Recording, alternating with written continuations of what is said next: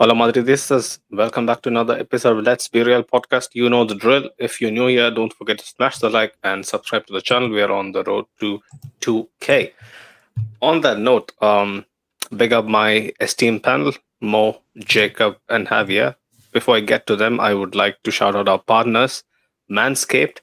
Um, if you guys, been living under a rock, probably would have, missed up this cool partnership we have been going uh, for the past, I think, 2.5 weeks to 3 weeks. So yeah, the link is in the pinned comment. I hope there is a pinned comment. There is no pinned comment, but Jacob, I hope you get to it quickly.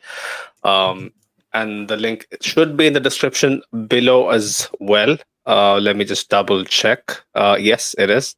The code is LBR20. I repeat, LBR20 to get 20% off and free shipping with a whole catalog of amazing Manscaped products. Obviously, they are the pioneers in below the waist grooming, but they have everything from their brand new product called the Beard Hedger, which is a state of the art trimmer for men. They have loungewear, they have beard waxes, deodorants, you name it. They have almost pretty much everything you can look for, especially when it comes to men's grooming, in the catalog. And again, I would like to reiterate that when you take a brief overview of the catalog, it might seem a tad steeply priced, but I guarantee you there is stuff under 50 euros, $50. Um, so yeah, man, yeah, if you show us some love, Manscaped will show us some love as well. So yeah, Valentine's Day is around the corner. It's a perfect excuse to get your loved one something, man. And yeah, don't forget to use the code. And if you do make a purchase, do send us the receipt so that we can show them that you guys came through us. But yeah, getting into the business, right? Away Leipzig wasn't going to be easy. When the draw came out, we all knew our reservations, especially, like the casual would have looked at that matchup and thought, yeah, like Leipzig really wouldn't hold a candle to, what we could, bring to the table. But um, people who, are well versed in how the Champions League works and how Leipzig really play, especially our fans as well, who has experience from last year's exploits that they showcased when we went away to Germany as well. We saw a lot of that and more, to be honest, tonight. And the way Leipzig basically, in my opinion, tore us apart in transition time and time again. I wasn't a fan. Yes, we have a makeshift backline. Our midfield, tried to cope with it. Our press was off sometimes. The lack of intensity, especially in the first half, whether it is something down um, from the coaching staff to maybe basically approach it a bit more passively and then up the ante in the second half. I'm not sure, but watching that unfold wasn't easy to sit through. Credit to Leipzig, they gave it their all. We had some stellar performances that kind of kept us in the game. I'll be honest. Um, you could argue whether they were high percentage chances or not, but in my opinion, Leipzig should have gone away with at least two goals on the scoreboard. But yeah, man, I'll get to you more. First, talk to us. What is your initial feelings and first leg done, 1-0 away, victory? I think this should set us up nicely for the return leg. I definitely agree with you over there. I think 1-0 going back to the Bernabeu with a lead is like an optimal situation. Could we have had 2-0, 3-0? I think there were a couple of chances in the second half that definitely favored us. But then when you think back and wonder, how the first half went, you kind of have to be happy and not get too greedy. So for me, overall, I'm pretty satisfied. Satisfied is probably the word I'll use. I'm kind of happy about it. 1-0 back to the Bernabeu. Hopefully, Rudiger and Bellingham will be back by then. Yeah. So, it sets up nicely for the second leg. 100%, 100%. Javier, a bit of a break. I know you've been busy, but I mean, pick up yourself and talk to us, bro. Champions League is special, right? And yeah, in my opinion, like I know what standards you hold, our team to. Wouldn't you consider basically yourself a bit disappointed with how we went about, especially the first half? Um, no, like Mo said, I think Real Mm, Madrid thought this game as once again two games, 180 minutes. So the first half is just like for Real Madrid is just okay, one quarter. mm, We don't have to win this at the first quarter of the this matchup. So that being said, yeah, uh, if you consider just this single game as as a single game was boring, disappointing. I don't think so. Boring for sure, but the result is there. Like Carleto is gonna be happy. Everyone is gonna be happy or content or whatever because we didn't concede. Team works, and they do it enough. No one it's outstanding today. Maybe a few glimpses of Raheem here and there, or Fede special as always, but no one tried to win this knockout today. mm. So It that being was said, game management, yeah, you yeah, said. it's Yeah. it's, it's only like that. Like Mm. one game at the Bernabeu is gonna be enough, probably. So they thought that as well. 100%. Big up Milan. He was mentioning Javier is also using Manscaped. I see. Yeah, probably. You better Javier. But Jacob, talk to us, man. What has been your takeaways? Brief takeaways initially from the 1-0 away victory in Leipzig. Yeah, super professional performance. I know Mm. like a lot of people didn't like what they saw in the first half. It was very Yeah, nervy. For me, it was like yeah. we did what we could with the players that we had, with the system that we had. But Mo was also saying in the chat like maybe we could have optimized a bit by moving Brahim out wide and moving Rodrigo towards the Mm, center, which worked out mm. way better in the second half for us. So yeah, just minor things, and I was pretty sure in the second half we would actually go in for the kill, and that's what's happened. And yeah, super happy with the professional performance, and we didn't have any brain farts towards the end of the game. So yeah, overall, super happy. Well, yeah. Like for me, I would say, considering Leipzig, especially, like I've seen a bit of them, right? Like I'm not gonna say that I watch them week in week out, right? But they play some good brand of football, right? They play proactive, pretty intense stuff. But since the turn of the year, especially post Christmas, they were winless in like winless in four or something. They just won, I think, against Berlin or something, Union Berlin. But coming into this game, the way they basically started and the way we kind of switched off is very peculiar. Like I see that quite often from us this season. Um, Talking about the goal more, we had quite a discussion in the group chat as well, and people all over social media were going loco, saying that we are basically getting a favor. But I knew for a fact that if they ruled it out, it should have been somewhere. It has to do something with the obstruction on Lunin. Did you think that was fair, and could you make sense with that immediately after the decision was given and the replay was shown? I would be lying if I said that Mm, immediately after the decision was given, I kind of knew it was because of interference. Because for me, mm. the first thing was like, it was Lunin also ahead of Rodrigo, because of which these guys got ruled offside.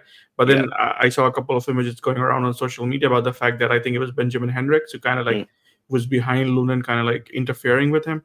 yeah. So I kind of understand where everybody who's criticizing the decision comes from, because you're wondering if his interference had a big enough impact, which held Lunin from going back into position and saving the goal or whatever that was. But overall, I think the thing is, like, when the pass was made, he was kind of behind Lunin, and I think he kind of pushed him or something. So I totally understand after the fact that why the decision was given.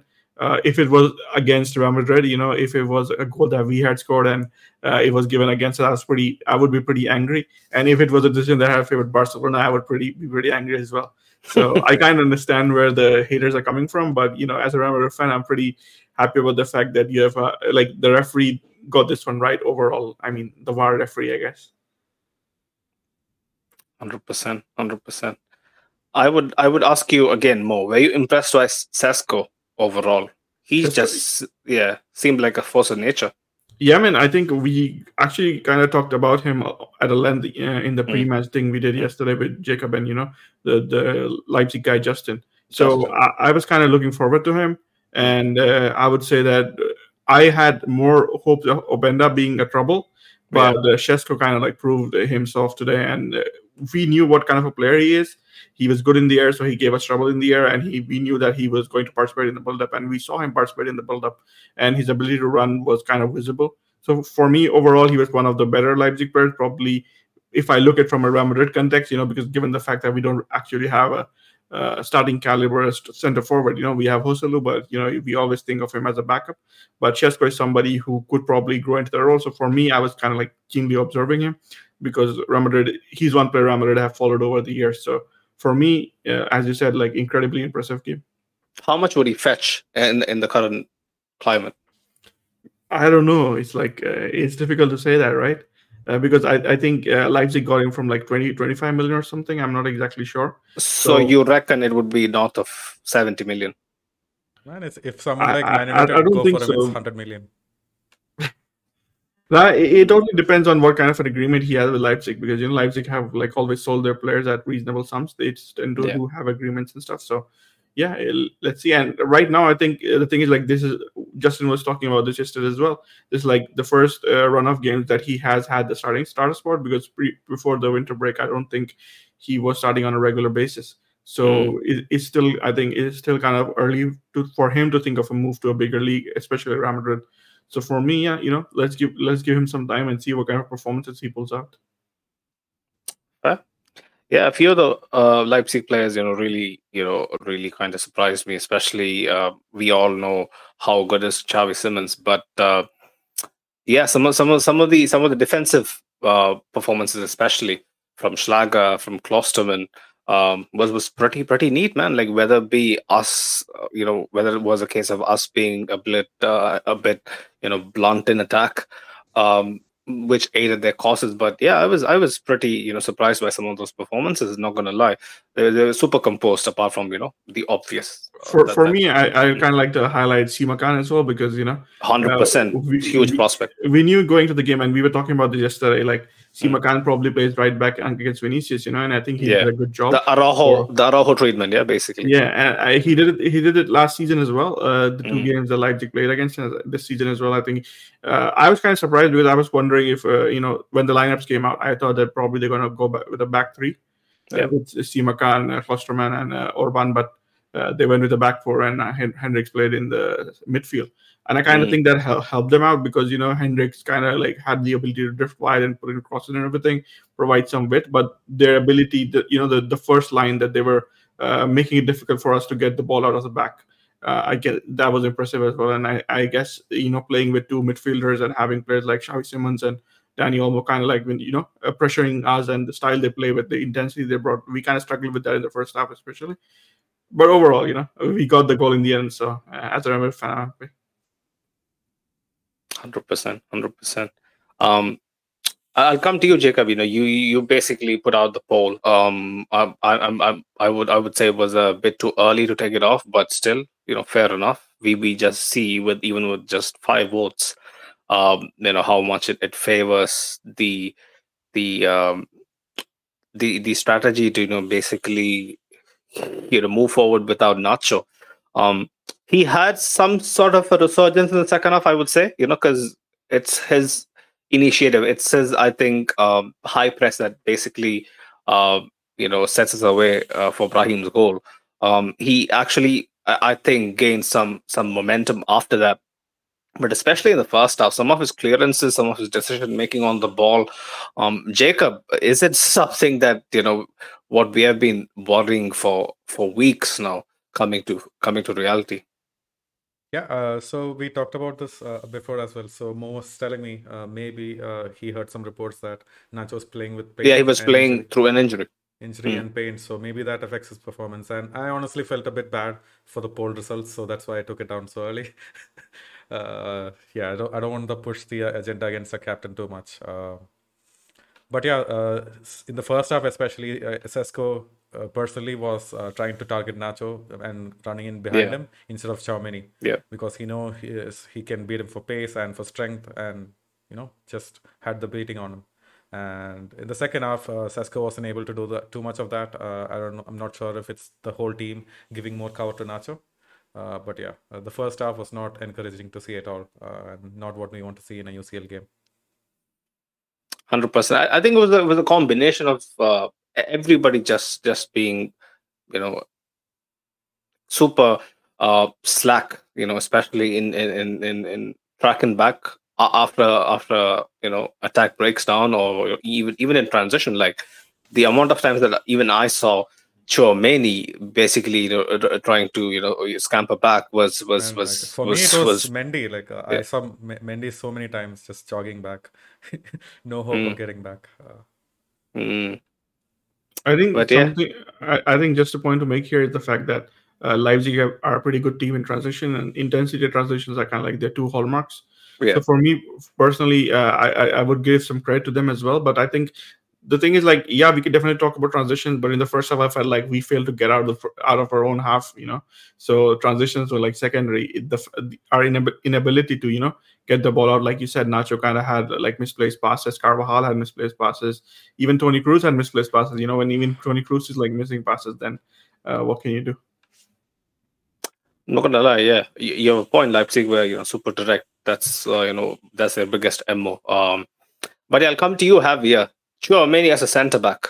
Let's give him his flowers. He has been doing this for a bit now, right? Like it's still early to basically make him our makeshift centre back mainstay. To kind of navigate this period. We are gonna do it regardless because we don't really have an option. But are you surprised by his performances? Surprise, no, because I know the talent that Tchouaméni had. For me, like basically what Jacob most said, I think the best defender today was Tchouaméni, and that worries me a little because he Mm. was the only one that wasn't a defender. So it's been like month and a half since Yeah, Aldaba's injured, and he played basically with a different combinations of partners every single game, yeah, even goalkeepers. So asking a player to play as a center back with three different or four different players each game to understand, to not like Mo say, okay, Nacho is injured today. Okay, I have to cover for him. Uh, a lot of coverage that Mendy was absent, Carvajal was out. Tony Kroos is not going to support as much as we want. yeah, Camavinga and Fede try to, I think even I saw a few plays that Tchouaméni was even mad at some, partner, like, where are you guys? I'm doing all by myself. Like a bicycle kick in the second half. He goes after. I mean, I like that sentiment in a player. It shows leadership. hundred I don't percent. think it's gonna last. Tchouaméni as a center back is not Camavinga as a left back, but in That's a this good. It's a good in these comparison. times, is what we have, and surprisingly enough, is the best center back at this moment.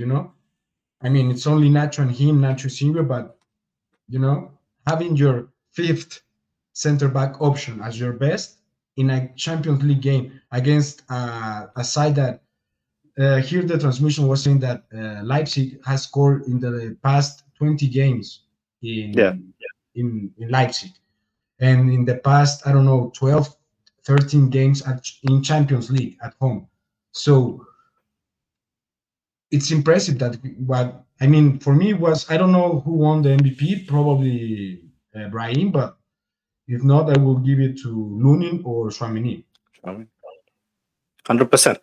I would also point out the fact that some of his decision making when it comes to last ditch interceptions, clearances, his his spatial awareness, like we have been discussing these past couple of weeks, where Mo rightly pointed out that there is a stark difference in how he has kind of adapted to this newfound pressure, the newfound spot in the starting 11, and basically take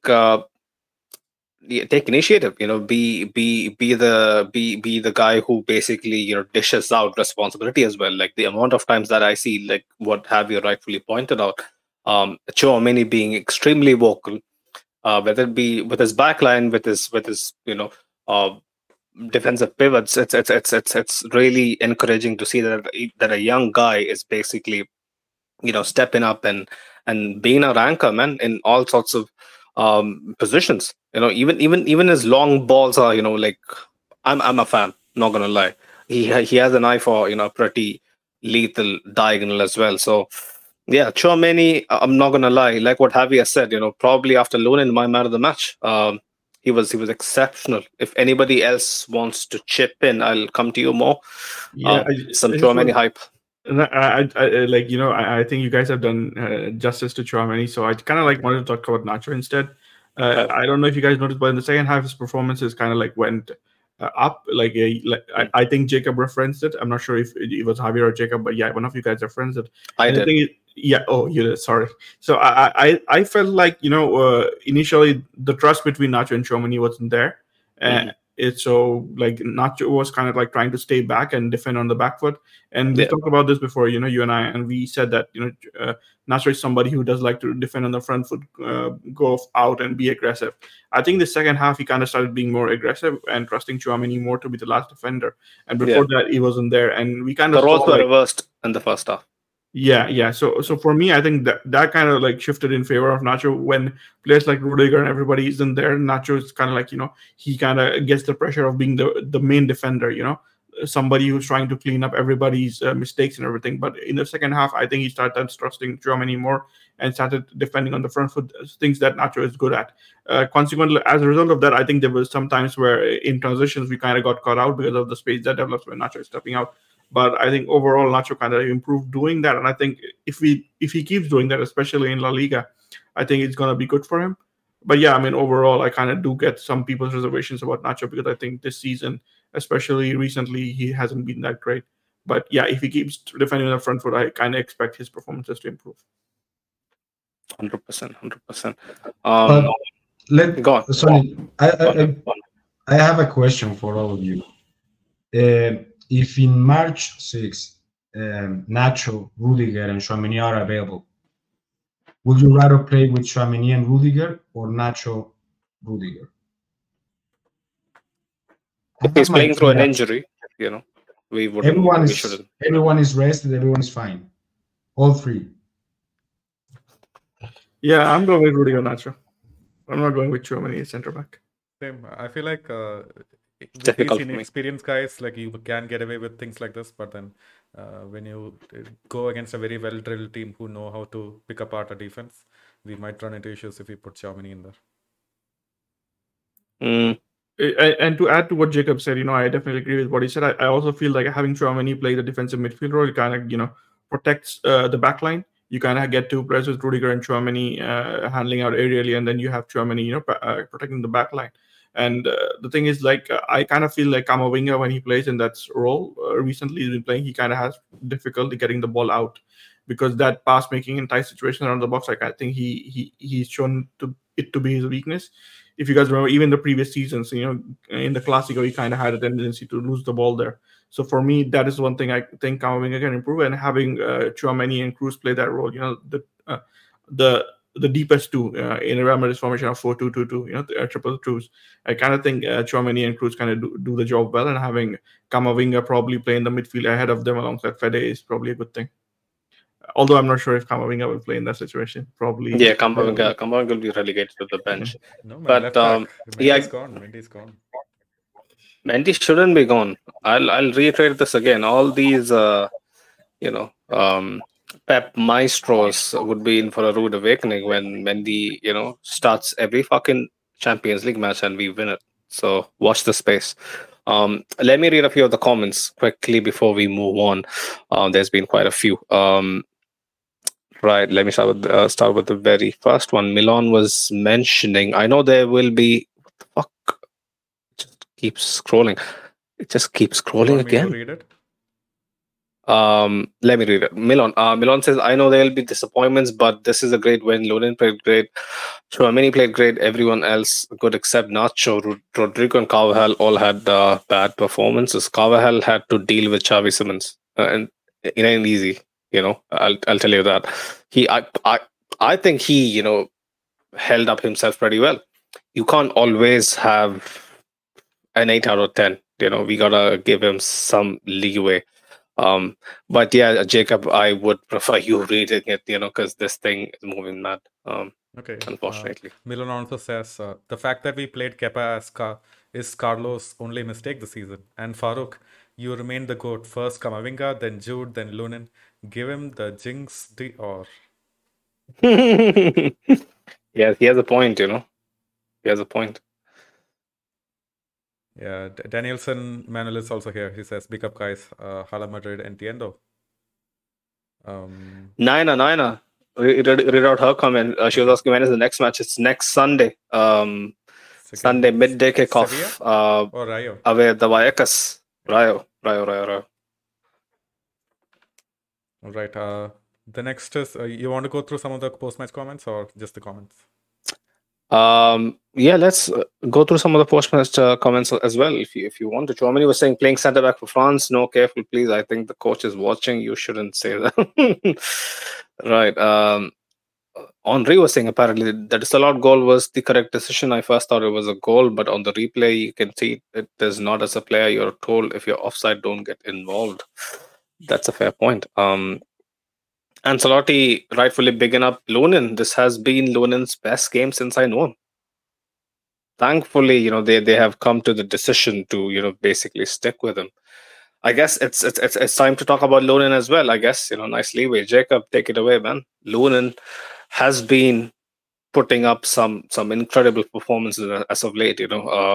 Very steady. Has, I think, found a space in which the teammates kind of fully trust him, which wasn't the case before. Like if you rewind it a couple of months back, there were people just being a little wary, whether it be Kepa or Lunin behind them. But I think Lunin has completely embraced the pressure and is living up to it. So some of his saves, man, like really needs some scrutiny. Like how did he manage to pull, especially the one you mentioned in the chat, the Sesko save towards the end. Who else? Like I can't remember because there was 9 or 10 or something, right? Like I read some stats as well that 9 saves. That Mo put it in the chat. First keeper since Thibaut and Casillas. To make 8+ saves in the Champions League knockouts. That is esteemed company. Yeah, for me, there were the spectacular saves, but what stood out for me was how much defense trusted him. Like every single save that you expect him to save, he met with it very stably and with confidence, and that gave the team a lot of confidence. He also met all of the crosses, and do you remember he actually came out to outside of the box to deny Sesko with that chance. That was sweeping. Yeah. Yes. That was such a crucial moment in the match, and he did that so well. So yeah, one thing is his spectacular saves, other thing is just his overall performance and a stable head. 100%. If someone else wants to chip in more, Lunin. I think you have to give credit to Farouk. Farouk used to always say this one thing. He said, "Pick one and stick with them." So I think Ancelotti finally decided to listen to Farouk because he decided to give in to the greatness of Farouk and say finally, yeah, I'm going to listen to him and do what he says. So I think it has kind of helped the team because consistency in the backline is needed. Me and Jacob, we were talking about this yesterday. So Lunin and the thing is Lunin has done himself a service, by the way, by his performances. Apart from the game against Atleti where he kind of made a mistake, I think it was in the cup. He has been pretty solid every game all around. And today, I kind of have to agree with what Ancelotti said. This has been his best performance in the Real Madrid shirt. I've always felt that Lunin has been a good shot stopper. I always kind of I had this feeling that whenever he used to make saves, he kind of used to bundle them right back to the path of the opponent. But off late, he has kind of improved that. Today, I felt like a couple of saves, he kind of tended to push them in the opponent's path, but probably it was The because the, of the almost shot from outside the box. yeah. But apart from that as well, there were some other instances as well where he kind of like let the ball go in dangerous instances. Probably could have done a better job catching them. But the thing is, like, you can't really complain when a goalkeeper is making 9 saves and keeping the opponent shut out. So for me, I think just irrespective of whatever went wrong, what he did right was more important. And I think especially aerially, because dealing with a player like Shesko, and then later on in the second half they brought on Yusuf Paulson. So all of these Paulson. guys are like incredible in the air. So him being dominant in the air, commanding presence, something that we have lacked since Courtois got injured. So him doing that today, and I think there was an interview with El Chiringuito where he was kind of asked, like, describe yourself, and he kind of said, I'm a bit timid. So him being more let's say taking charge of the situation and grabbing balls from the air, that kind of like definitely helped Real Madrid out, and it reduced the pressure. So when a keeper is doing that, the defender has to trust him, and trusting that when you trust your keeper, you have the freedom to play your game offensively. So for me, Lunin was immense. He was like majestic. I don't know. You just have to think of adjectives that you can, and give it to Lunin today. 100%. 100%. Go on, Javier. I mean, adding to that, I think we finally found a goalkeeper that we can trust through all this season. I mean, like Mo said, the defense trusts him, Ancelotti trusts him, and every single final, like, okay, finally we have a goalkeeper. No matter what happened, I hope, no matter what happened, Lunin's gonna end the season as a starting goalkeeper, unless he's got injured or God knows. And also moving forward, I think Real Madrid is gonna think as a solid option, as a second goalkeeper, or even into the future after Courtois. I mean, I think Courtois is like 10 years older than Lunin. So we basically have to find how Courtois is at what level is Courtois going back, and for how long. So if you guys remember, Lunin was almost out of Real Madrid at the end of last season. I think he even asked for a move. I mean, at this moment, he knew he's the starting man. After Courtois is back, he knows that he's the second option, but it's not at the same level. He's now Yeah. the second option, but a second option that you can trust, and that maybe influence him to stay, influence Real Madrid to renew him, offer a contract a little bit longer, and we don't have this rush to find a second goalkeeper. I mean, I was trying to make memory. I don't think we have, since Keylor and Kiko Casilla, two goalkeepers that we can trust, because Keylor and Curto was unsustainable. We knew from the day one, and after that was a rush of goalkeepers that, okay, it's Courtois, but we didn't, Areola, this here and there. We didn't have a second goalkeeper. Now we have a second goalkeeper, and a good one. 100%. Kiko Casilla, I'm not sure. Like, maybe it's my memory being a bit hazy. I know he was dependable. I know he's better than some of the the guys like Kepa. But yeah, like Lunin being second choice would be a great fit. But again, it will be basically him deciding to waste away a move away, for pastures new where he can possibly get to his prime and build himself up. But yeah, it's something that we'll have to keep our fingers crossed. Something that we have to keep our tabs on. Lunin has blown me away, especially this season, and yeah, my heart feels for him. Like I said in the last post match as well, when Thibaut comes back, it'll be hard for me to root for him. When I've been the Lunin man for 90% of the season. But Yeah, man. If I can just say this, I kind of think Javier brought up an interesting point about Lunin being being good enough to be Remer's second keeper. But the thing is, like, Lunin was like kind of out in the summer last year, we were kind of looking at, had David Soria to come in and be the second. And I think his performances, while, when you look at it, you're kind of happy about it. But then it kind of poses this question, because last season when Lunin was being linked with an exit, he was being linked with teams like Celtic and everything. But right now, if he's being linked with an exit, it's going to be a team of European caliber, a team that could potentially challenge in the knockouts, probably around 16 quarters or something like that. So for me, I think it's going to be difficult for Real Madrid to kind of keep hold of him, because, is Lunin going to be satisfied with being the second keeper, any longer? Yeah. So especially when Courtois comes back, I think the thing is, like, a lot of us would agree, although, we could argue about it, but then at the end of the day, most of us would agree that, Courtois in prime form is like better than whatever Lunin has shown so far. So Courtois is going to be the starter, and like Lunin has now had the taste of being a starting keeper. Is he going to want to lose more years, like you said? So for me personally, I think it's going to be an interesting conundrum, because there's no way you're going to sign Kepa and make him the second keeper, because at the wages that he would cost, at the transfer fee that he would command, you don't really want to spend that much on your second keeper, especially when you have your first keeper like Courtois.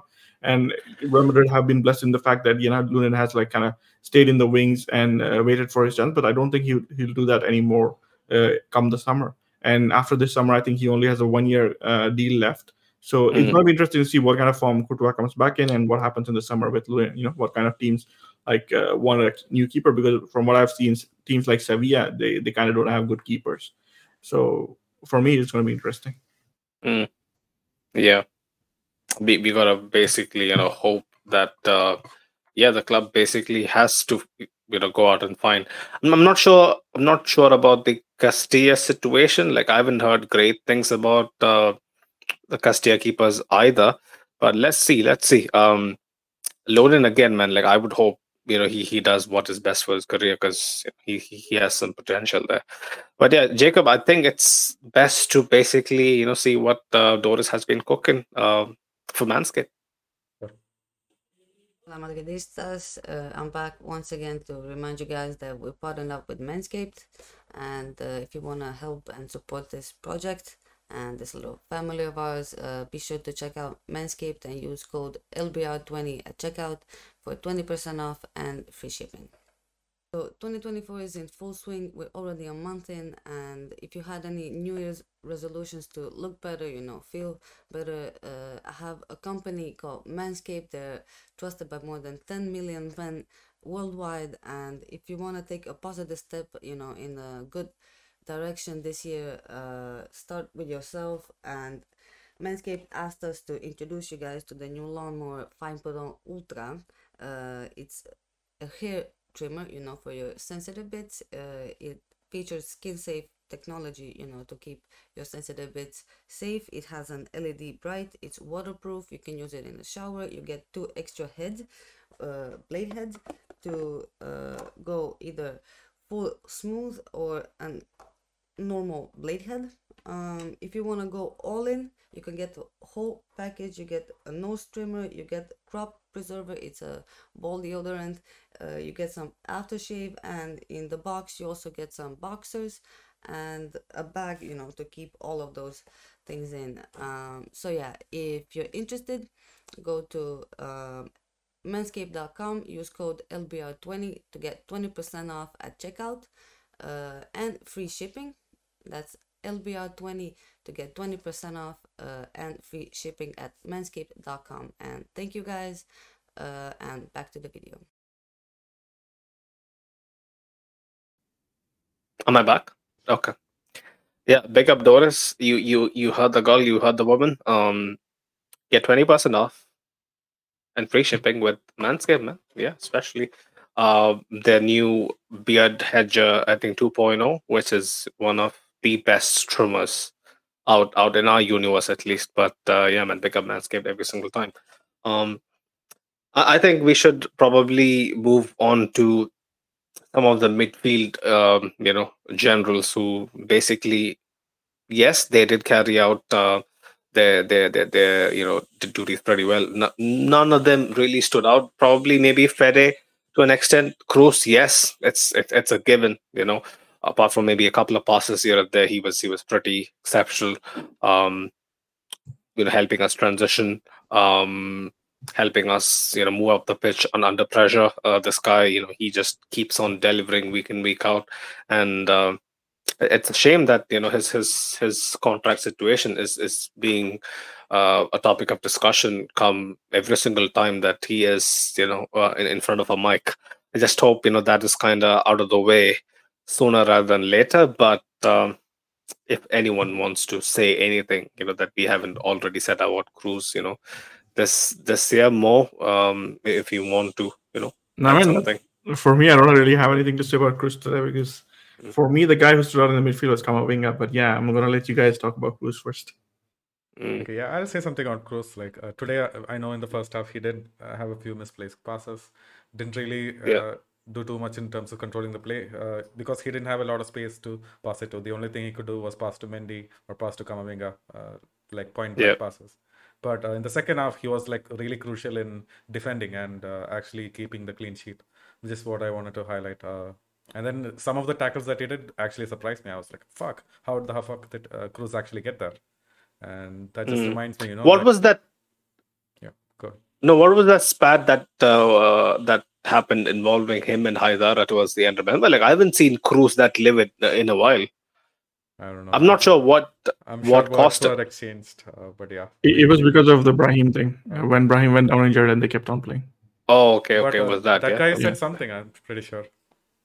No. He kind of got angry because they didn't stop play, and Brahim kind of went down and he was like, I can't continue. So he went down mid play, and they kind of like continued and took advantage of the situation. And Madrid were like, they relaxed and they were like thinking that Leipzig would stop, but they didn't. So yeah. Okay, yeah, that's it for me for Cruz. You guys can go ahead with Kamavinga, man. Yeah, I'll let Mo take it away. Kamavinga. Yeah, man. But the thing is, like for me, Kamavinga was like pretty immense today because a lot of times Real Madrid struggled to get the ball out, and I kind of felt like Fede was like, okay, Fede was good. You cannot really point out to Fede and say, oh, he had a bad game. But the thing is, like, usually Fede does a better job covering for Carvajal. I kind of felt today that that wasn't there, and the ability to dribble the ball and bring it out of the back, that Fede always does, carrying it with pace. I didn't really see that today either. But then Kamavinga was doing, Kamavinga things today. He kind of had a lot of passes. If I remember correctly, let me just double check the stats. And I think he had like 68 passes with 93% passing accuracy. That's and not only crazy. to that, he also had like 2 key passes, and like all dribbles that he attempted were like successful. He even won some aerial duels, and most of his defensive work was pretty good as well, 70% success rate. So I think I kind of felt like Kamavinga was everywhere. I've always said that I kind of find like Kamavinga is a little bit weaker in making decisions in the final third. So that is the only area that I would fault him today as well, because I think that is one area if he improves, he's gonna be a much. He had a shot towards the beginning, right? Like if it had a little more conviction, probably it might find Golachi in some deep trouble. Man. But even without the shooting thing, for me, it's like the decisions that you make, the balls you play into the box. I think that is something that Kamavinga needs to improve on. But overall, bringing the ball out of the bag, running with it, and everything. That once Kamavinga wins the ball, and he has the ability to carry the ball. So you saw Leipzig players, kind of fouling him so many times. So that ability to draw fouls is also very important in key moments. So for me, Kamavinga was probably the best midfielder that Real Madrid had today on the field. Javier, Kamavinga, Cruz. I hope the sound is better. My volume is crazy. Honestly, I hear you guys like so high on volume.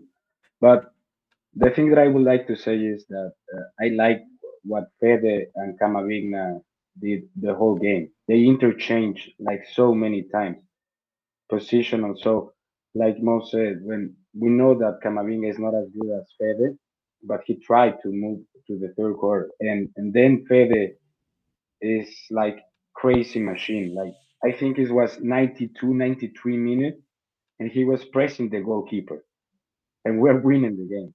So yeah, Tony Kroos have a regular game. He's probably having the best season in a few years, so nothing to be worried about. I was worried about Camavinga and the fact that he was, like one yellow card away from missing the next game.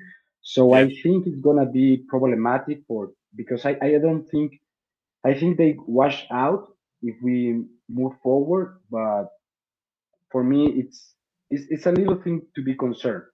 I think the only players that have that condition is Camavinga and Bellingham. I'm not worried about Bellingham because he knows better and he plays a different position. But for me, I will try to reserve Camavinga after that because I think it was a play in the at the end of the first half or of the beginning of the second half that for me was a clear yellow card for Camavinga. But since the referee didn't concede exactly the same card prior to Leipzig, I think he was like, okay, I don't show Leipzig the yellow card. I don't want to show the yellow card to Real Madrid. Yeah, fair. The yellow thing, yes, I was kind of aware about it, but while watching the game, it was completely in the back of my head. I didn't really think about it until you mentioned it. But remind me again, guys. Like, so only the final basically gets a clean slate for yellows. Like, does yellows carry over through to the semis as well? Do you know? They wash out after they wipe the record clean after the quarterfinals. After the No, quarters, sorry, out of the round of 16. So for out of the round. quarterfinals, semifinals, and final, it's like one slate. Okay. Fair. Right. Let me get to a few other comments as well. Jacob, if you can help me. TJ Kong was mentioning towards the beginning, this was a very poor and hard to watch game. I understand that we were away from home, but this performance was terrible. Pick up TJ Kong. Milan was saying Nacho is the reason he stepped too forward. Left space for Sesko and leaving Mendy alone. Yeah, I'm not surprised. It happens. TJ Kong was mentioning without Chouameni, we would have been dead. Not gonna lie. Yes. Chouameni and Lonan, basically. Imagine if they both had, subpar games, we would be looking at a 2-1, 3-1 loss. Easy. Right, Milan was saying he wants to play for Madrid too, and we need a defender and has a 40 million release clause. Perfect signing. Who was he talking about? Sesko. Sesko, yeah. No, okay. We need a defender. So is it talking about Orban? Not sure. I'm not sure who he was talking about. Maybe Simakan too. Yeah, maybe Simakan. Good shout. Simakan is a really good player. Rajat was mentioning dull game. Also said it'll be more fun to watch stale and burn popcorn being made than go watch that match. Yeah, pick up yourself, man, Rajat. Some games, really we have to basically, control the situation rather than, it can't be all. Even like all of us watching and tuning in would prefer a game that's, a bit more, feisty in our favor, but.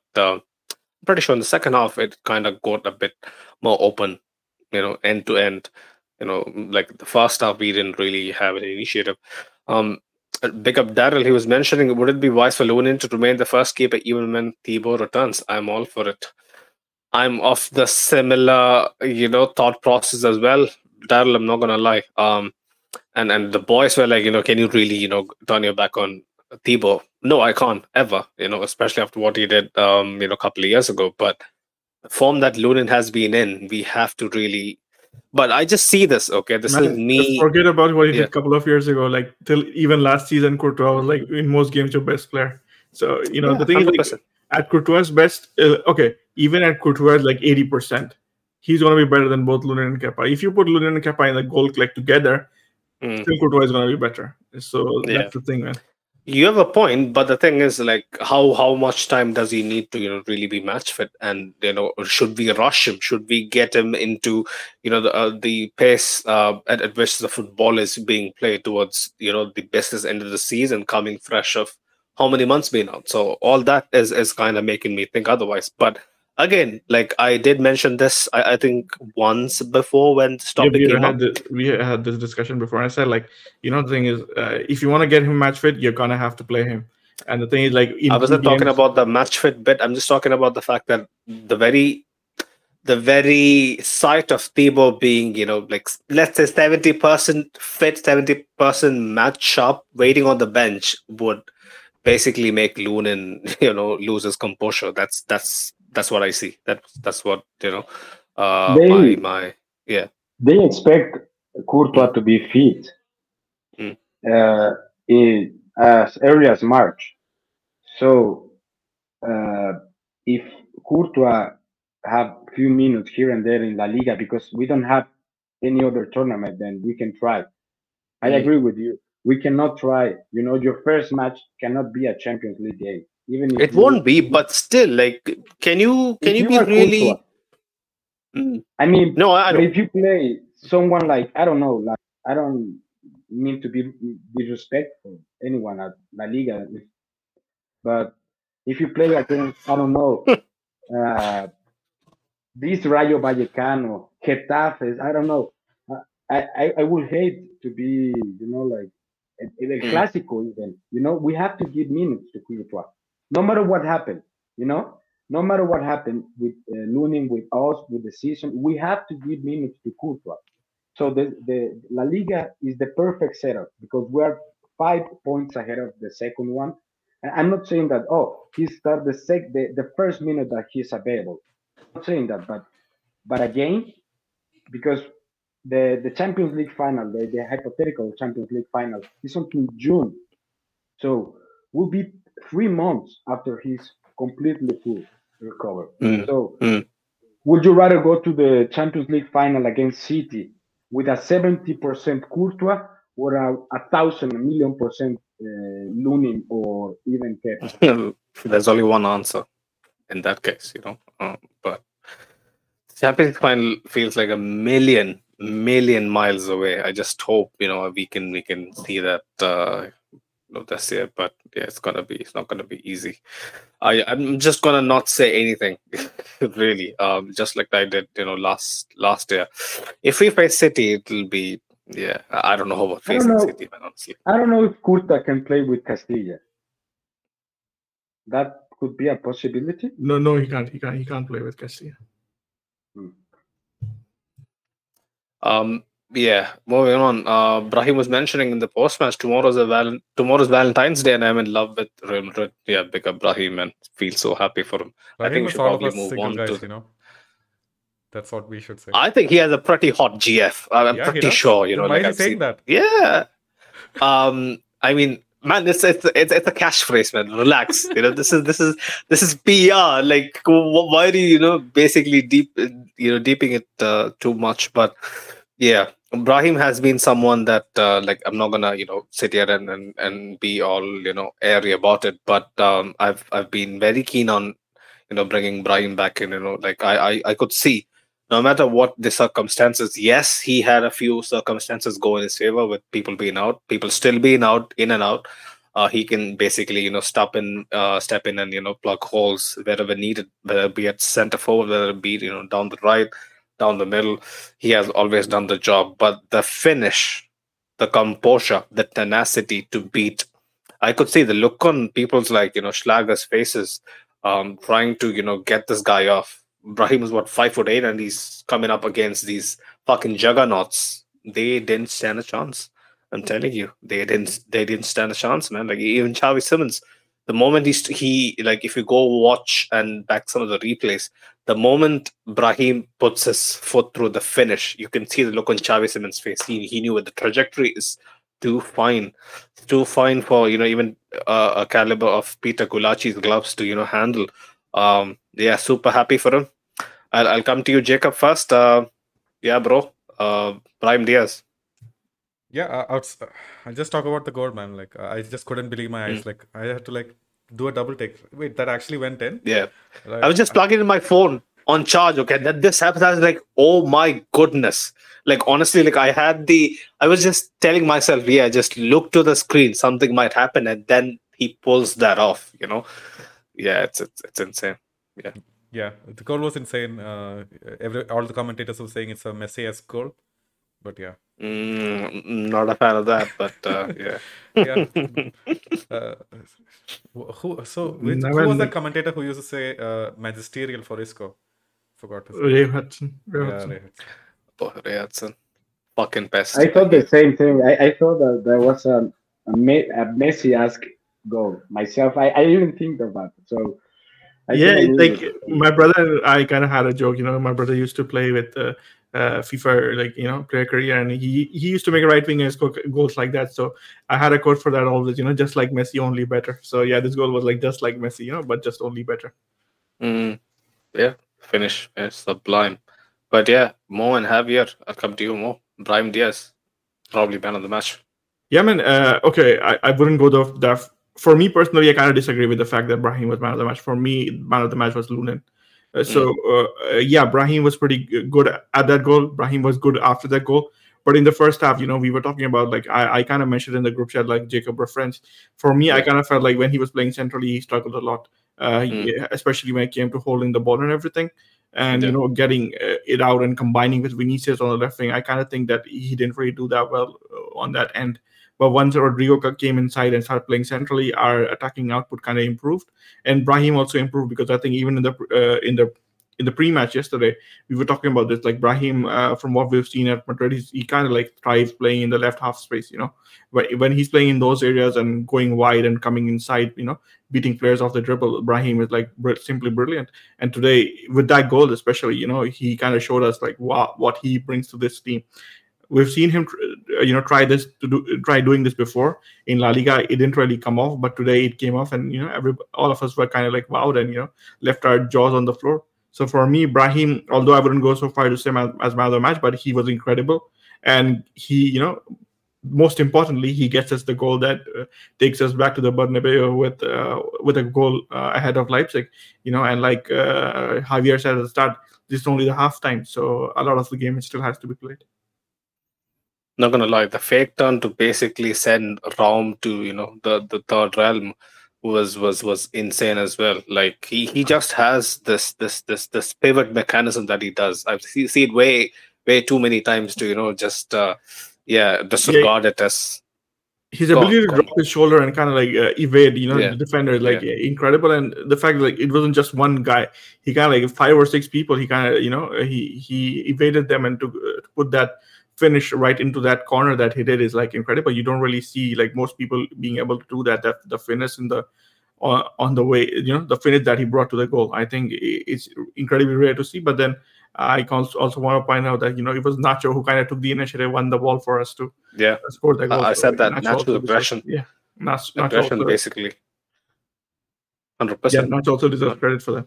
Yeah, basically a pre-assist. If you were a cool, you'd be very keen on pinning that on Nacho. But Javier, Brahim Diaz, you have been here on post matches where just before Javier goes, like, I just want to say something that I kind of found funny, because like as soon as Brahim scored that goal, I think Barcelona subreddit, everybody was saying, is this guy juiced up or something? So it was kind of funny. Even they were like, even themselves, in their state that they can't really give credit to Madrid players, they had to take their hats off and say, yeah, man, that was a finish. Everybody was I'm pretty sure blown away by his finish, man. Like, I've seen him finishing this well, but sometimes I think, like, when Brahim basically is being pressed or being surrounded by like at least like 4 or 5 defenders marking him, he just struggles to basically do the simple thing, right? Like, probably try something outrageous, but yeah, he just went for the jugular with this one, and nailed it, man, nailed it. But yeah, Javier, Brahim Diaz, I was gonna say that you have been here, fortunately for all of us, on post matches where Brahim has had a stellar showing. How happy are you for Brahim Diaz? Very happy. First of all, I have to double check his height, because I think I was a little bit taller, but I'm not.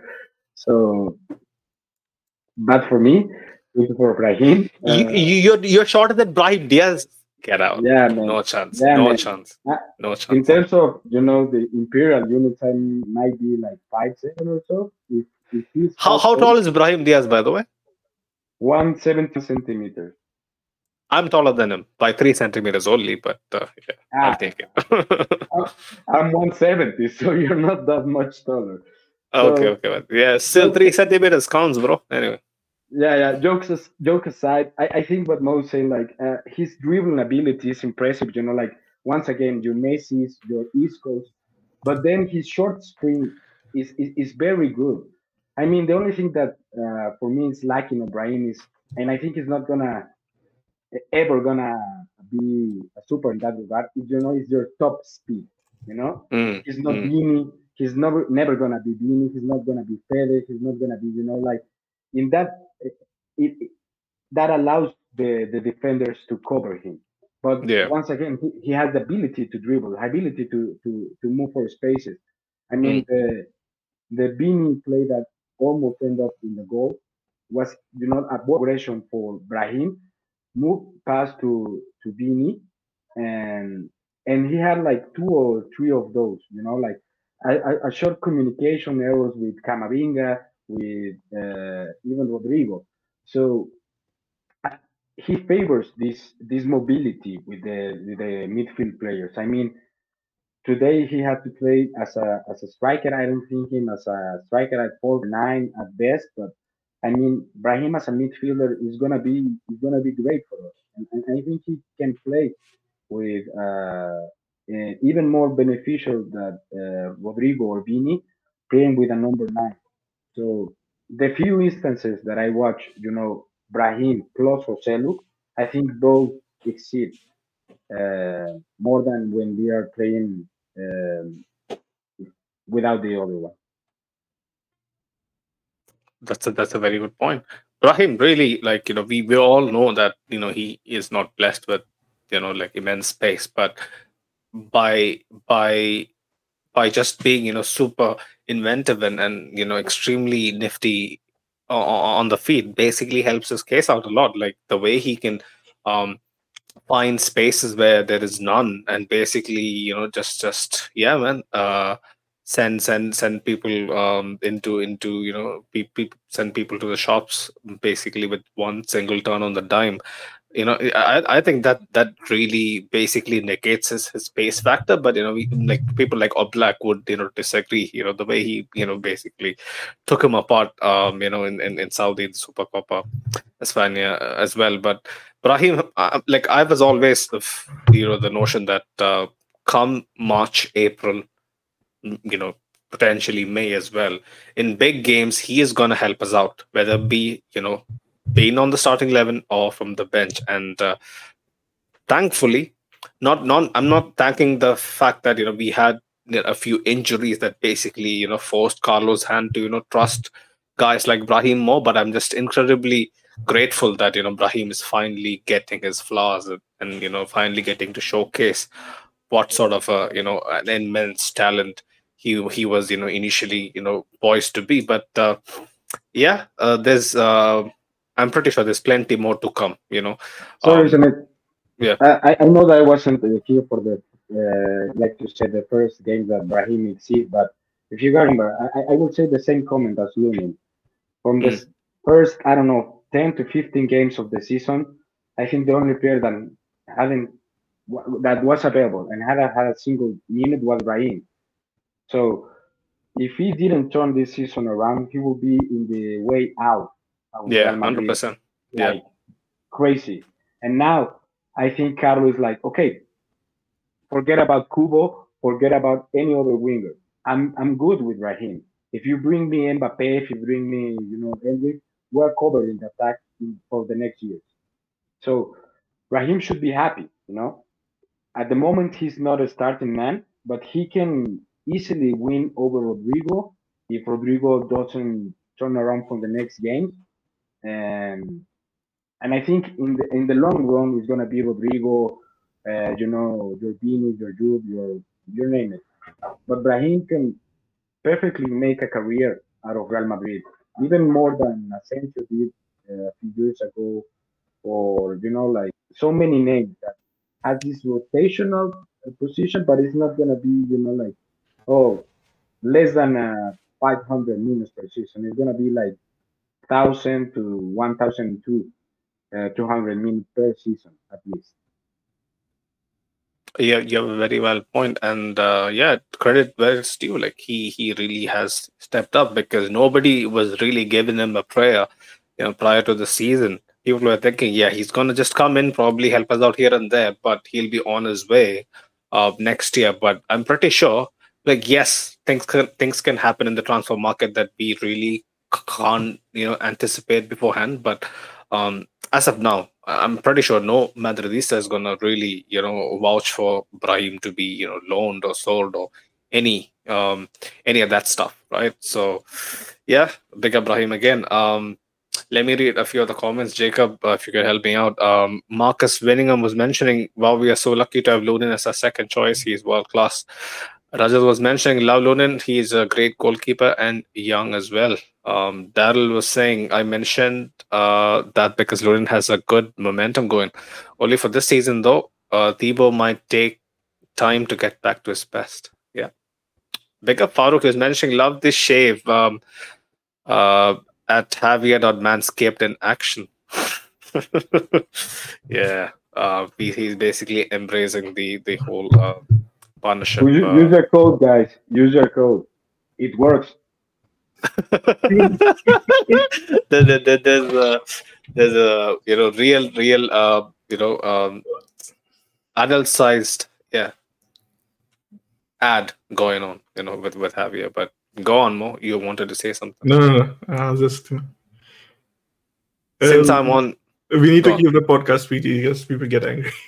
Yeah, 100%. But since I'm with you, Mo, talk to us about Rodrigo. Again, he tried, had a few pot shots. Some of his attempts was that tackle by Orban. Oh my goodness! Like I was almost up from my chair, Wasn't it Schlager who waiting blocked to the shot? celebrate. Was it Schlager or Yeah, Orban? I think it was Schlager. For me, it kind of felt like it was Orban. I'm not sure if it was Schlager. Okay, but either way, the tackle Yeah. basically took the man out and it completely neutralized. Because I was initially claiming for a pen, but then I saw the replay. It was pretty incredible. You have to be like incredibly a big homer to think that that was a penalty. But yeah, I had to watch for my boy Rodrigo. But yeah, man, I just first to talk about the thing, it was Schlager or Orban. For me, it felt like it was Orban, but my commentator also mentioned that it was Schlager, but I don't know. We'll have to double check and find out who it was. But overall, for me, Rodrigo, I think he's catching a lot of flack on the internet as well because a lot of people seem to be criticizing him. But I think like I said the same thing when we first talked about him. It was after I think we drew against Atleti. We were talking about it, and somebody was like in the comments they were saying that Rodrigo, we're being too harsh on him. And I said, Tassaliba, wasn't he asking for him to be sold? Oh, okay. You are talking about someone who is favoring him, right? Yeah. Okay, yes. Okay, my bad. Somebody said that we were being too harsh on him. He was a good player. Okay.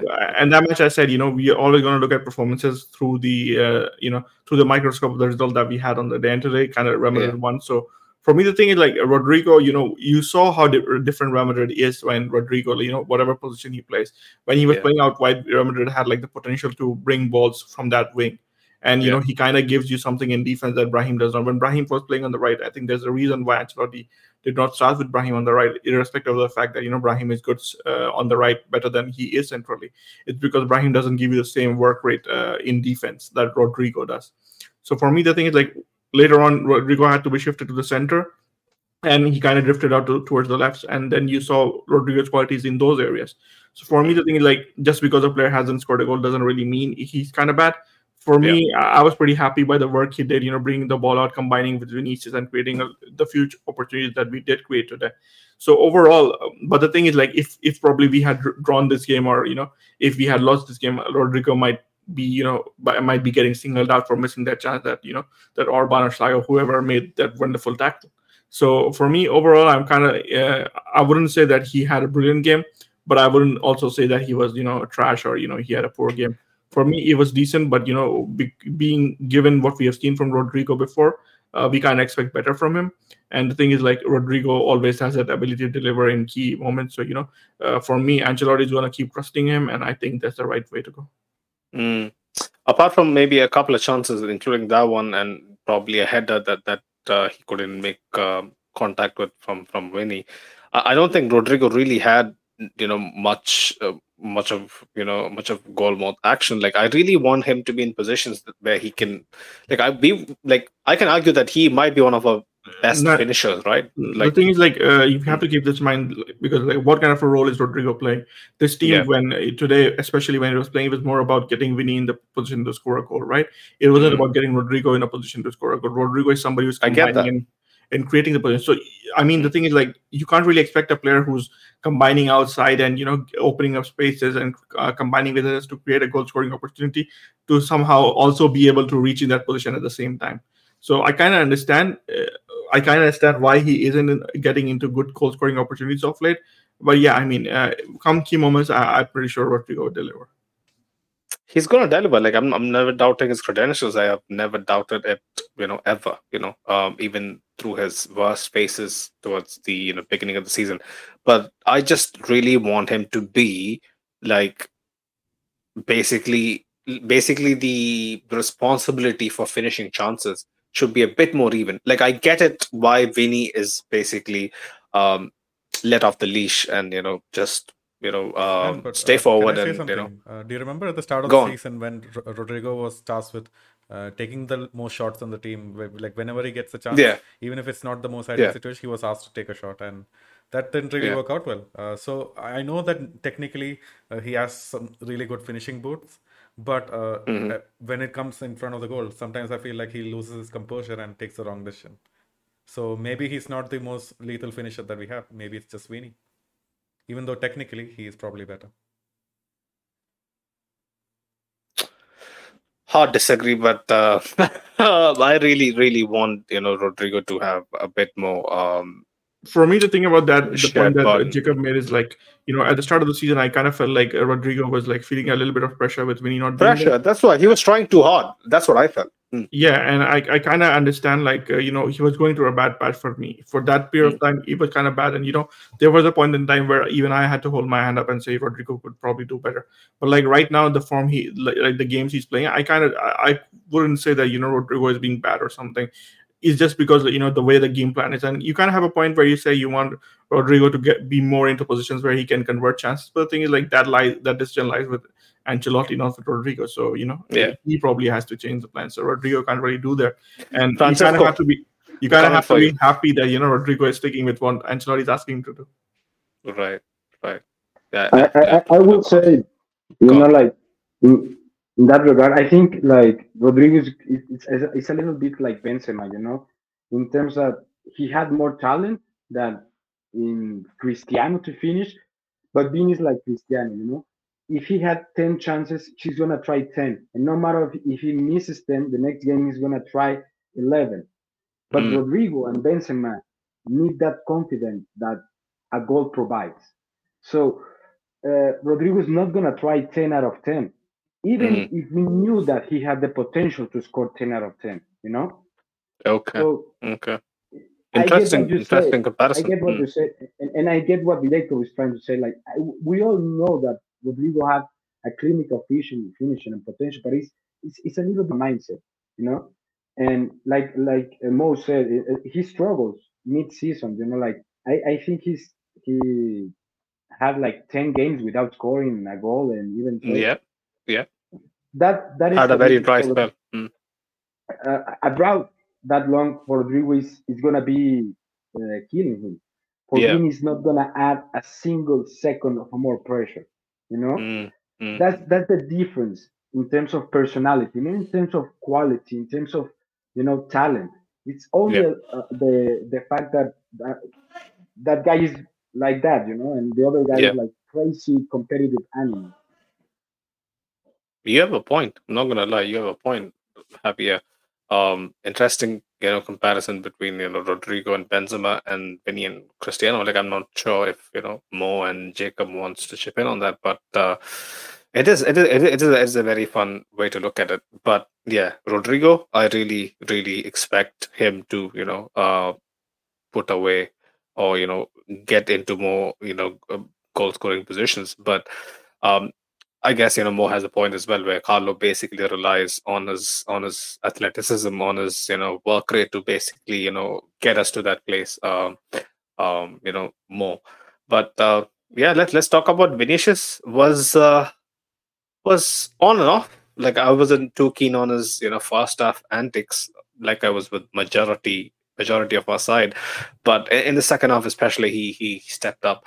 That shot that rifled the post as well. Pretty neat composure from him. Jacob, Vinicius Junior. Um, Yeah. So on the first half from Vinicius, man, like I think we had maybe 3 half chances that we maybe could Yeah. have scored. All 3 of them were created by Vinny. So in the first half, for me, best attacker. Second half, obviously, he was the best attacker here, along with Brahim Diaz. I mean, he could have actually scored as well. So Yeah. for me, like the antics, it's not too much of an issue when he's actually performing. And tonight he did perform. Even when the whole team wasn't doing well, he was trying to create something on his own, and some parts of it actually worked out. So super happy for him. Took 4-5 man on. Yeah. Time and time again, never shied away from from that. Yeah, that's Vinny, man. When Vinny's in the zone, that's what you get. That's what we want to see. Yeah, the stuff with him riling up the away fans, I didn't like it. I mentioned it to the boys. I'm not gonna get on a rant about it, but I just want to clarify that we were the away team today. So I mean, sorry, the home fans, my bad. The home fans, when the corner was being taken and some people were throwing, I don't know, some shit onto the pitch. But yeah, Vinicius, when he's on it, man, he's a delight to watch. And yeah, go for him more, Vinicius Junior. The one negative that I would like to think about is the fact that when he got his chance, he kind of like tried to.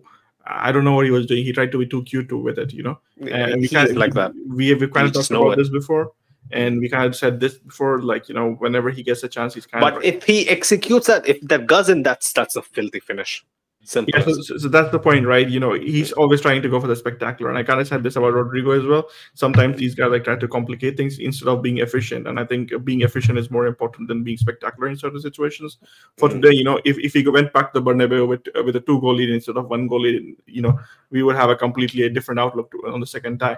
And I think that's the difference where Javier was making interesting comparison between Cristiano and Vinicius. I think that's the difference between both of them. Cristiano was more about efficiency and getting the goal and then celebrating, and Vinicius kind of like more like he has that Brazilian in him, always going for the spectacular and doing something with flair. So that was the only negative for me. But then I completely agree with what Jacob said. In the first half, Vinicius was our most dangerous player. In the second half, Vinicius was the most dangerous player. Everything that good that Real Madrid do comes from the end of Vinicius, and he's like incredibly creative. He's a good goal scorer. Like he's changed himself. He's grown himself into a good goal scorer. But even then, his creativity and his ability to create havoc in the opposition box is like second to none for me, especially in this Real Madrid team. So overall, I'm pretty satisfied with what Vinny does, and I'm not gonna doubt him for whatever happened in the second half with the corner situation, because like players do that to delay the game and everything. That's just a part of gamesmanship. So you just take it and you move on. Javier, if you need to add anything about Vinny, now is your chance. Yeah, just to point that out that we came after probably the best game of Bini in the whole season. I'm not sure if the game against Granada was better than Clásico when he scores a hat trick. In terms of being the best player on the pitch, I think against Granada was Girona. slightly better. Yeah. Sorry, Girona. Instead of the game again in Clásico. I mean, a hat trick in Clásico is brilliant, but the game against Girona was special as well. And the only thing that I will comment on Vini's game today is the fact that I think he is in the pass to Rodrigo. I think he's slightly selfless. I think he should try to score that goal. Rodrigo was I don't know 5-6 meters away, so they have the chance. The defender has the chance, but he was right in front of the goalkeeper, and he was the confident. So that's the only like if I had to nitpick something about Vini today, it was like that. Only that. That cutback was pretty decent, but I get your point as well. Like, but that's what man like them, man like Vinicius and Rodrigo. They would, if they see someone who is in a better position, they would always. That's why we need selfish, goal they hungry look for each poachers. other more than anyone. Those two look for each other. It's a very good thing, but yeah, sometimes you just expect them to be a bit more lethal. But yeah, go on, Mo. Yeah, no, I kind of had like the complete opposite of what Javier was thinking about that pass. I kind of felt like he delayed that pass. If he had made that pass a little bit quicker, probably Rodrigo would have been in a better position to score. But it is what it is. It's just like everybody has a different opinion on the same play, so that's kind of the beauty of what we do. There you go. Substitutes. Hoselu had a shot. That it was a bit of a difficult chance, but yeah, he tried to be a nuisance. Who else? Who else should be? Lucas Vasquez. Had to plug the gap when Brahim went off. Only two subs, right? And they came at the 85th minute. Why was it so late? I didn't get it. Was it just to keep the momentum going from Carlo? What do you guys think? Yeah, Does probably, anybody have an opinion? I don't know, man. Like, it was very strange to me. I also asked in the group, like, why the fuck did Carlos just forget that he had substitutes? But yeah, I think it was around the 80th minute that Leipzig made like 3 substitute changes, and then we absolutely needed some fresh legs, I felt personally. So Right. luckily, like that, Brahim knock came out, and then Ancelotti just made those substitutes. And I feel Luckily, Brahim knock. Okay, Yeah. but yeah. I was gonna, I was didn't gonna mean that, say, but- I was gonna say Jacob had like an entirely different concept of luck from compared to us. Jacob basically shot the bed with that, but we we move on. He didn't mean that. He didn't mean that, but Are you sure I didn't mean that? yeah. Yeah. Okay. I'm not sure. What agenda do you have, man? I mean, knowing Jacob, I wouldn't be so sure.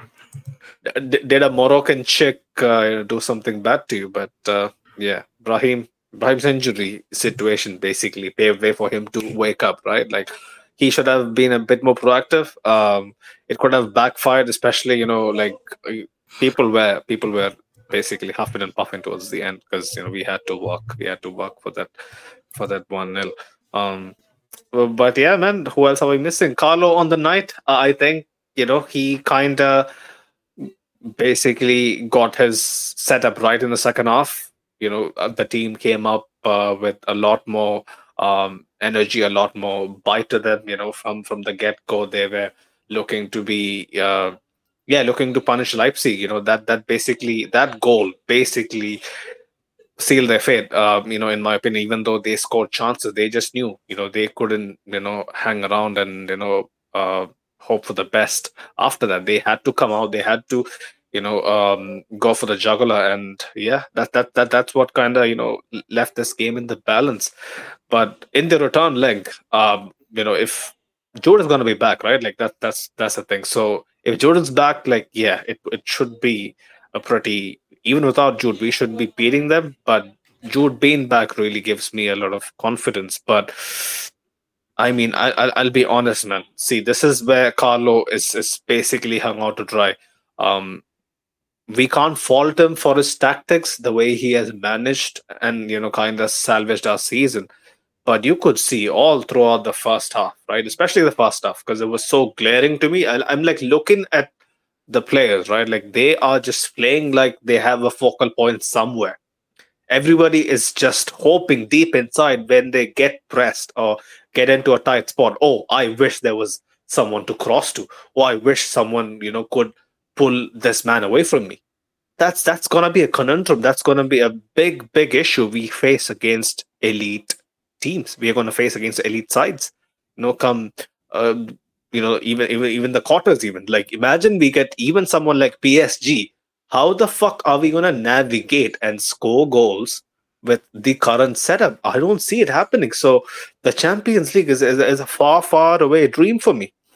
If that wouldn't be the case, if at least a Benzema, half-fit Benzema was on our side, a declining Benzema who isn't even in the powers of last season, I would still have a bit more chest about it, like any of you would, right? Like, but with this current setup, like I don't see us really doing anything, man. Like I was livid in the group chat as well, but yeah, like if the boys want to, say anything regarding, I just had to, get that out of my chest. Apologies, but more, do you share the same feelings? I'm pretty sure you do. It's solely. I So mean, we definitely did talk about the formation and how we would face, yeah. how we would fare when we go back into the business and the Champions League before.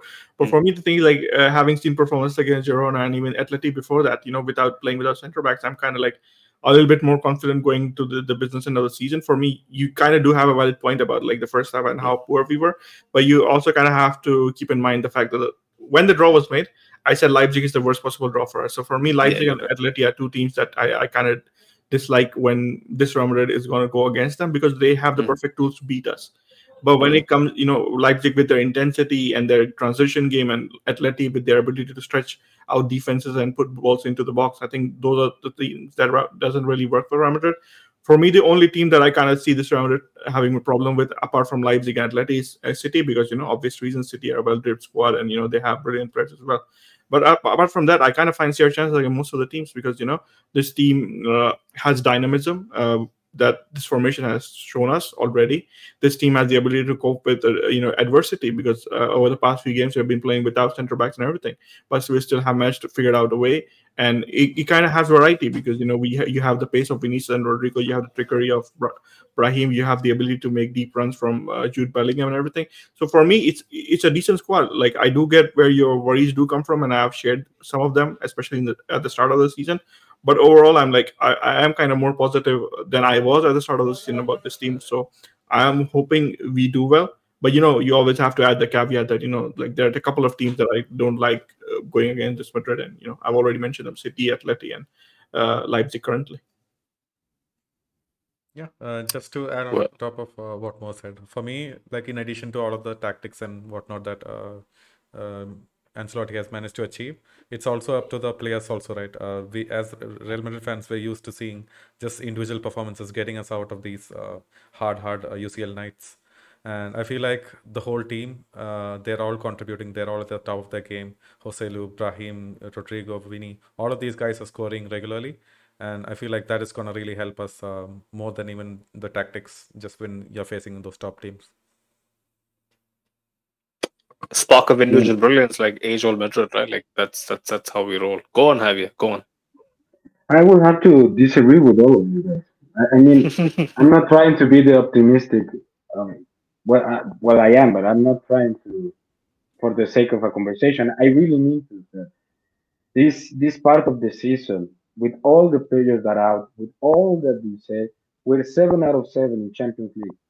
We're perfect in Champions League.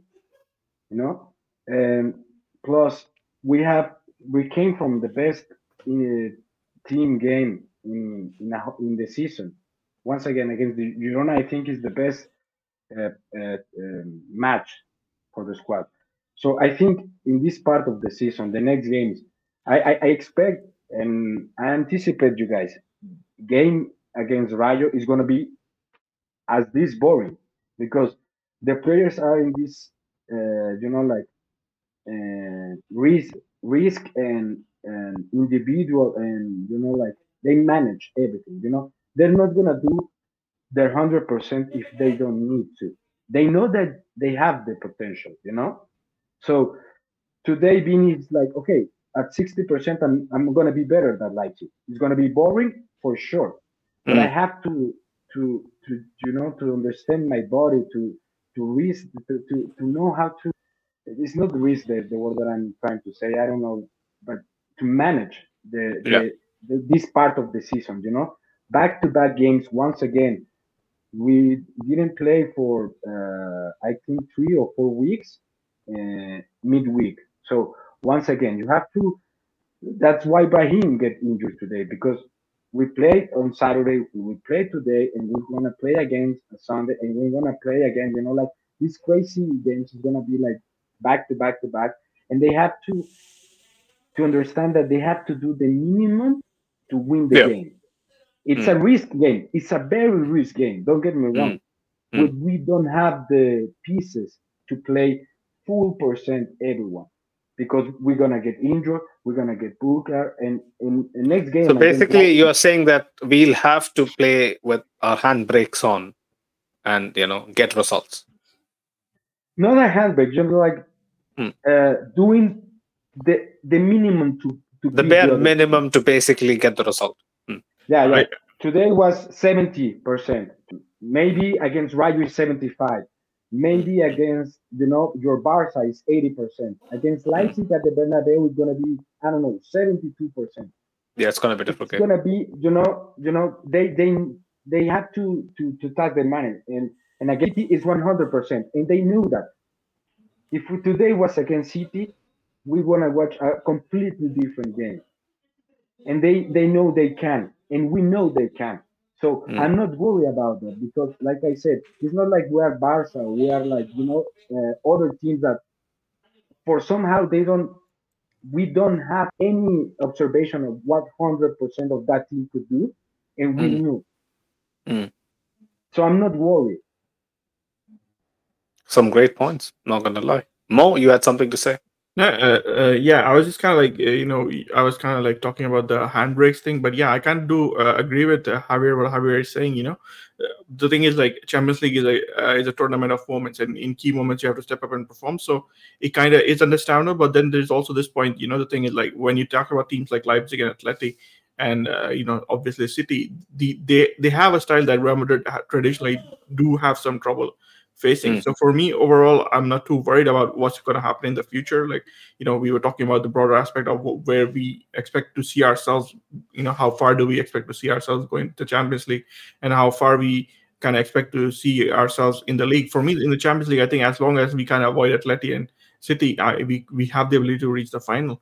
But like, yeah, in the league, I kind of, Javier makes a good point about this fact that the team manages its game to the level of the opposition. That's partly reason why we don't really see every team being put to the squad like 6-0, 7-0, because this primary team, when they play at their best, they have the ability. But I think this way that we play has definitely kind of hurt us in winning leagues previously, because we kind of like, when it comes to playing against a game against Rayo at the Vallecas, we kind of like put our performances down. And they have, when the opponent is playing like 100%, 110%, 150%, because teams like these, they always have this tendency to go full throttle against Madrid, because beating Madrid is like they're it's a trophy in itself, to be honest. So I think that is kind of like we drop points in key moments, and it kind of does end up hurting us in the league. So I think we have to be a little bit careful about that in the league this season, although we have like a 5-point gap, but it's just a 5-point gap. It's less than 2 games. So you remember, hopefully have to be careful. But then when it comes to the Champions League, I think we have enough experience to manage our games and perform in key moments to get further in the tournament. I completely agree. Another thing that I would like to add, when so many people in the DMs, when they send me shit like, oh yeah, your podcast is basically my escape from all the toxicity on Reddit and Twitter, I'll be like, not our toxicity, but then they go on to further say that basically you guys make me feel a bit more comfortable, you guys are a bit more optimistic, and then I was like, it won't be me for sure, like you're not talking about Sunet, are you? Because I'm not easily someone that's optimistic from the get-go. But yeah, like guys like Mo, guys like Javier, who really see the bright side, like pick up yourselves, like like I really hope to be in that zone as well. Probably if Farooq was here to balance out my central character, it would be a bit different. But since he's not here, I get I tend to get pulled into thinking what I did think during the first half. But yeah, the story continues. There is a lot more of the script to be written, and I hope we can do the job. But yeah, just going by my very small experience, it's just a matter of 10, 15, 16 years of watching football day in, day out, and following our club. Coming up against the big sides will be a nightmare for me to sit through, at least for my heart. But I'm always like that, regardless of the situation. Like even if we had the BVC, I would be still worrying before the game. But yeah, big up Alejandro, man. He was mentioning, he was saying Hala Madrid, grande Javier, grande Jacob, grande Mo, Grande Sinead. Big up yourself, Alejandro. Jacob posted in the chat. Real Madrid have conceded 0 goals. I repeat, 0 goals with Aurelien Tchouameni at centre back. 4-0 win against Osasuna, a 1-0 win against Alaves, a 1-0 against Mallorca, 4-0 win against Girona, 1-0 win against Leipzig. That doesn't look too shabby, does it? Right? Hopefully that bodes well for what's to come, at least until Militao and Koa back. Rudiger as well. But yeah, big up every single one of you in the chat. You guys know the drill. If you're new here, don't forget to smash the like and subscribe to the channel. We are on the road to 2K. And boys, humble request again. If you haven't checked out our partners, Manscaped, go check them out. They have a brilliant catalog of stuff for both women and men, mainly men, because they are pioneers in below the waist grooming, but they also have a lot of a lot of other stuff like the Beer Hedge 2.0, which is state of the art new trauma they have on their line. They have lingerie, deodorants, beard waxes, all of that. So go check them out. Valentine's Day is tomorrow. Perfect excuse to show some love to your loved ones, man. And use the code LBR20. I repeat, LBR20 to get 20% off and free shipping on manscaped.com. Big up Manscaped again. And go check out our partners on Instagram, OGs, Real Madrid Committee. They run a brilliant Instagram fan page. The link is in the description below. Big up Justin as well, our guest from the preview. Hopefully he's going to join us for the return fixture as well. Brilliant man. He had to basically wake up at 4 a.m. In Australia to do this. So yeah, big him up every single time. And man, big up all of you for sending us feedbacks, whether it be good or bad. All day, every day of the week. It just is truly humbling to hear back from you guys, and how much it kind of makes how much we how much of a part we are basically of your day-to-day lives and whatnot.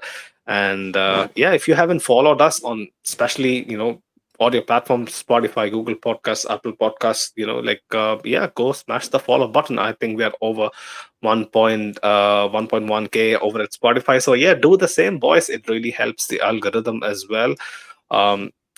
Do check out our content from Madrid as well. Sid and his team works very hard around the clock to get you content from outside the stadium, basically, before games, after games, all of that. He'll be here. He'll be also covering the Vallecas fixture next weekend against Rayo Vallecano as well. So that's going to be a banger. Madrid derby, pretty hostile. He was telling me it's thankfully it's an early kickoff, because he was telling me at the very beginning of the season as well, late nights at the Vallecas, he's not going to take the risk of going over there and basically doing interviews, because he has told me a lot of stories about the neighborhood and how it's super hostile, especially towards Madridistas. But fingers crossed, we get another win hopefully, and we keep this momentum ticking over, man. Bestest end of the season. We prayed for times like these. It's finally here. A quick sprint of two to 3 months, and we can probably look at this team, a very young team, albeit in transition, etching their name into history books.